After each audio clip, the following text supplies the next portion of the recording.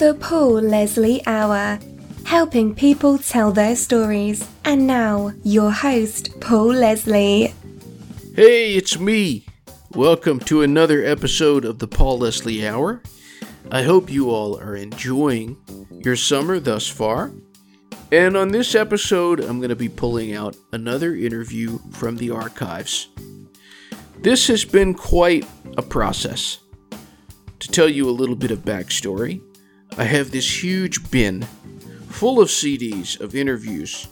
They were broadcast on the radio once or twice, never to be heard again. Such is this interview with Colbie Caillat.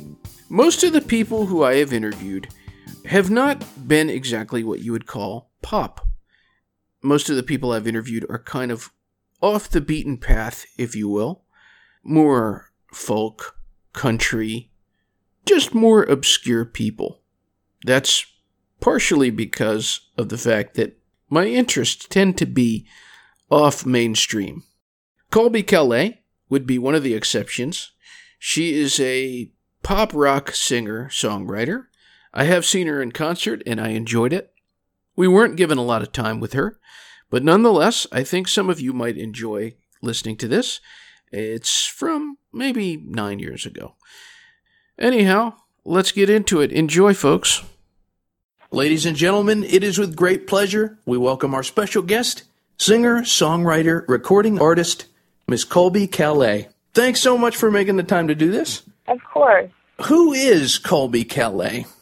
Who is Colbie Caillat? Well, I'm a 24-year-old girl from Southern California, and I grew up in love with singing and learned how to play guitar and piano, and I started writing songs when I was 19. What songwriters and musicians influenced you the most as an artist? Well, growing up, when I first heard Lauryn Hill sing with the Fugees, I fell in love with her voice, and ever since then I wanted to be a singer. And I love John Mayer's albums. I love the way he writes.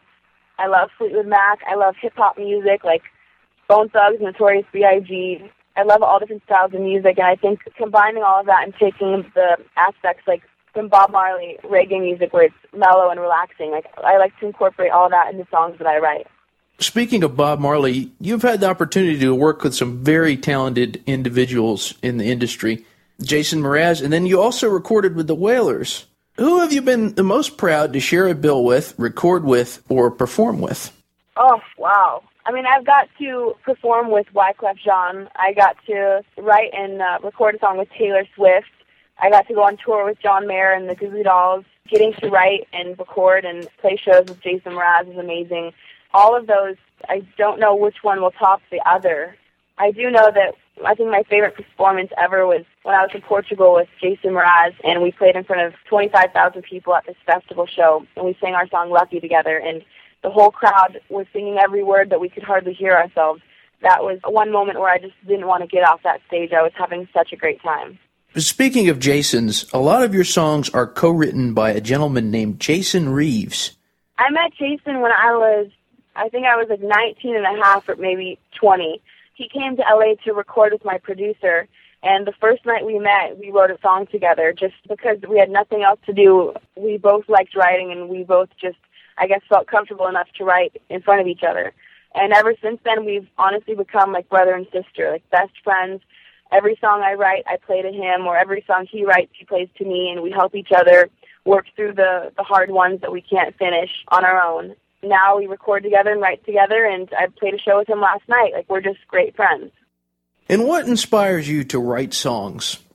Whatever I go through in life, every day it's something different. I mean, on my new album, Breakthrough, I wrote songs about me falling in love and also about me falling out of love with someone, and things that I go through when I'm growing up or watching people around me, friends or family, experience something, whether it's good or bad, and going through a hard situation, it affects me in some way. It's like therapy, and I write and I sing about it and I express it in that way. You know, I saw you performing at the Variety Playhouse in Atlanta. You put a lot of heart into the performance, and I could tell when you were singing that you meant it. So when someone listens to your music in concert or on a CD, what do you hope that the listener gets out of the experience? Well, thank you. I know that when I listen to artists that I love and their songs, they take my mind away from whatever worries I have going on in my head. and they make me feel good, and some of them can make me happy, and some songs can make me cry. And I think that whatever you're looking for at that moment, whatever that person needs, I hope that my song or songs can do that for them. It can help them get through a breakup or realize they're in love with someone. I want them to be able to relate to my music and know that they're not the only one going through whatever situation they're going through in life. Our special guest is singer-songwriter Colbie Caillat. Miss Caillat, do you have a song that is most meaningful to you? Yeah. Well, off my first album, Coco, my song Battle, I wrote that one all by myself, and I wrote it about a family feud that was going on and how it was affecting everyone in my family for so many years. No one could be completely honest with each other, and I wanted to express that, asking why we can't be sorry and why we can't get past it and why things can't be okay. And for anyone out there, if they were fighting with a family member, if they were going through a breakup or a divorce or having a bad day, I wanted that to help them get through their pain.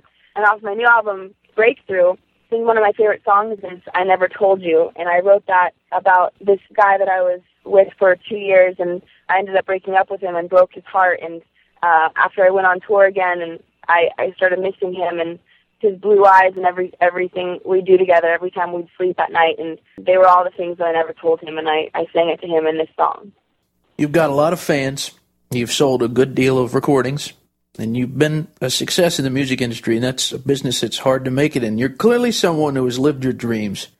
But are there any dreams that have not yet been fulfilled? Well, I would love to perform at the Grammys someday. I want to continue writing songs for other people, and I'd like to produce artists someday. So those are things that I look forward to in the future. I love photography, I love painting, I love everything that has to do with arts and expressing yourself in some form. That's what I want to continue to do and just keep learning in each situation. One of the things about touring is you get to meet so many different people. Who do you want to meet that you have not yet in the music business? I am dying to meet Lauryn Hill. And I don't even have to meet her, I just want to hear her sing live. She's my favorite artist. I love her voice, and if I would get the chance to see her sing a song live in front of me for 5 minutes, I would be so happy, and I would be fine the rest of my life. I was talking to an intern that we have here. Her name is Ashton Pike, and she's just an immense fan of yours. And we were talking about the album Breakthrough, and we both had a song that we mutually liked. Our favorite song on that album was Rainbow. So tell us about that song. Yay! It's a great song. Thank you. That's actually one of my favorites as well. That song my dad produced, and I wrote it when I was in Hawaii this last January with Jason Reeves.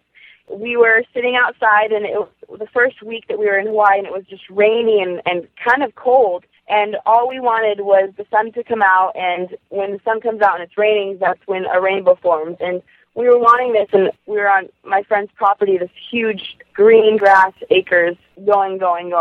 And this huge rainbow formed, and we started writing about the rainbow and wondering what's on the other side, like where it ends. And then we turned it into a love song and talking about when you haven't met the person that you are meant to be with yet, they're somewhere out there in the world, and they're on the other side of that rainbow, and it's the journey to get to them.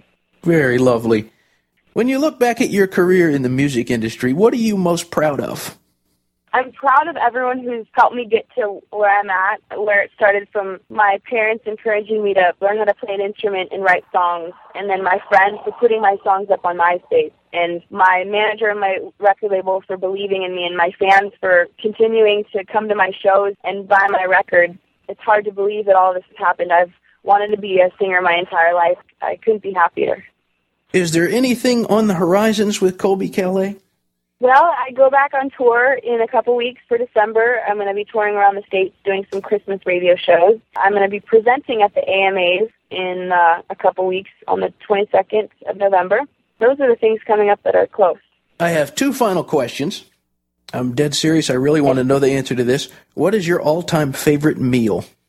It's a toss-up between Mexican food and sushi. This show goes out all over the world. Some of the people who are listening to this are your fans, but some of them may be hearing your music for the first time. In closing, what would you like to say to all of the people listening in, wherever they may be? Well, I would like to say hello to you all, wherever you are in the world. I really hope that you enjoy my music and that it can bring happiness and a calm sense over you. I know that music is supposed to make you feel good and take your worries away. So if you can relate to my songs and it can do that for you, then I have done my job, and I really hope that you enjoy it. That's very lovely. Thank you so much, ladies and gentlemen, Colbie Caillat. Thank you, Paul. Thanks so much. See you later. All right. Bye. Thank you. Bye. The Paul Leslie Hour is hosted, produced, and written by Paul Leslie for Lifestyles Entertainment and Media. The Paul Leslie theme song composed, recorded, and produced by Jeff Pike. Outro music composed, recorded, and produced by John Goodwin, originally appearing in the short film Malukas and Vulnerable Jelly Things. Please consider subscribing to the Paul Leslie Hour, and if you like us, give us a review. It'll help other people to find this content. All past interviews are also available on YouTube. For more information, you can visit thepaulleslie.com and be sure to follow us on Facebook, Instagram, and Twitter @ThePaulLeslie. Thanks for listening. Be good.